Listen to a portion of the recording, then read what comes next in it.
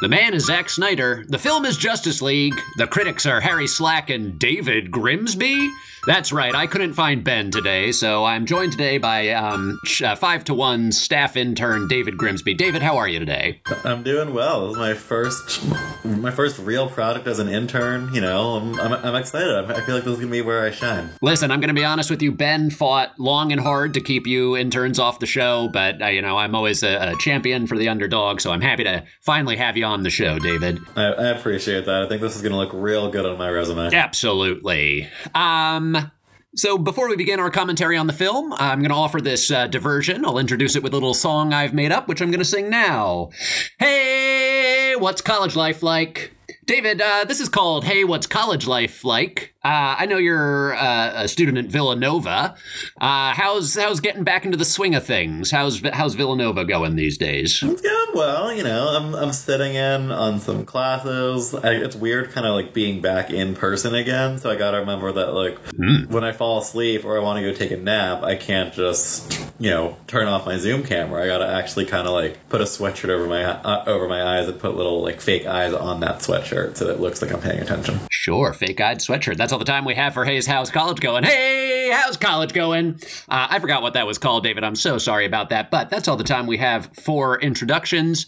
David, why don't you go ahead and tell the listeners what you thought of the minute, and go ahead and give them just a little synopsis of what the minute was. And of course, I'll be here to help you out in case you need it. Yep, so I want to preface this that this was my first jumping into Zack Snyder's Justice League. I am the intern, but I have not been actually watching this movie. So, you have not been watching along with us? I have not. David? I have not been. It's been very difficult to respond to fan questions and emails. So, but I'm learning now. So your one job is responding to the emails, and you don't know that's keep going though. That's fine. I'll do it eventually. It's fine. So okay. What I jumped in. I saw The Flash and a shirtless Superman doing some fighting. There was some slow motion fighting. There was some electricity. I don't really know where the electricity came from. Sure. But tachyons from The Flash. Of course. Now I'm worried you also don't listen to the show, David, because we talk about tachyons almost every time the Flash.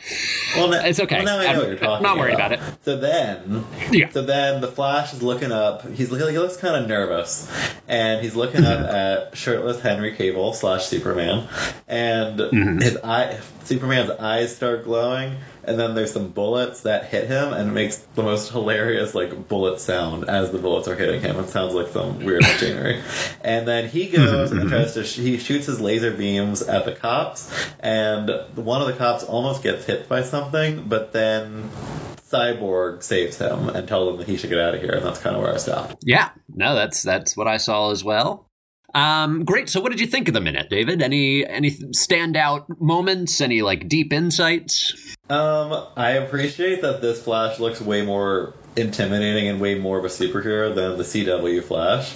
I will say, I might be an all-American Villanova boy, but I will always appreciate some shirtless Henry Cavill, and I assume he's shirtless throughout the entire movie. Controversial opinion. I was going to ask your thoughts on Henry Cavill, hot or not, because as longtime listeners will know, I am anti-Henry Cavill. Ben is pro-Henry Cavill. I'm on Ben's Interesting team. to know how you fall. I gotta be here to represent.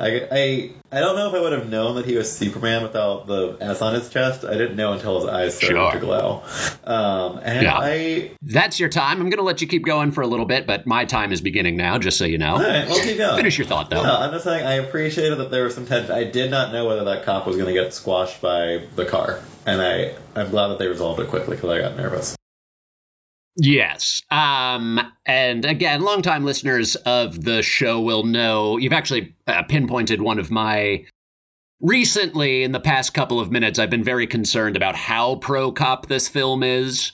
And I think there's something particularly stressful. I agree that minute was stressful, because on the one hand, you never want to see another human get smushed by a car. On the other hand, this movie is so pro-cop, and it's just a little... I don't know. But what are we going to do? Do you think that maybe being squished by that car maybe got that cop to reevaluate his decisions? Either, be nicer to people or maybe quit the force altogether and just open up a bakery. a redemption story, you're telling me? That the whole film... So, I know you haven't been watching along with us, but the whole film, it's unclear whose story this is because there are so many people. And I am into the idea that you're proposing, David. This is why you need a college education from Villanova. Go Wildcats, I suppose. Mm-hmm, go Cats. But that they are...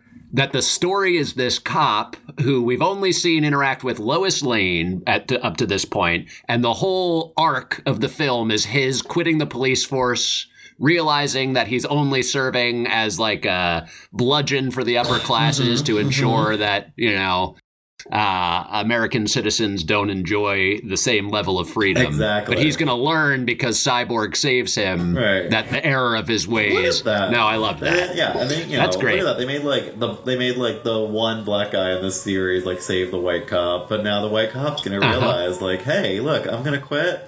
I'm going to devote my life to better stuff. I'm going to open up a pizza shop. Absolutely. That is...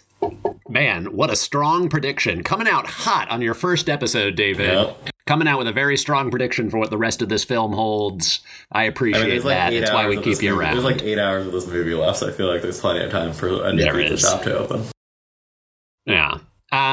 I hate to bring sort of business in front of the mic, but you do need to start responding to Danny Wolk's emails. He's very mad at us. Okay, well... He's brought it up multiple times. Mm-hmm. Okay, David. Well, I gotta leave early today because we got Sigma New Rush, but, you know, I will get right in there tomorrow. Okay, but you have to promise that tomorrow, first thing, you're getting back to him on his emails. Okay, well, This too much rushing. I mean, depending on how the Edward Forty Hands goes tonight. Ugh, don't fall. If you're going to tape them to your hands, don't fall and get cut. That happened to Nico and it was awful. Everyone, that's all the time we have for the show tonight. We love you with all our heart. Goodbye.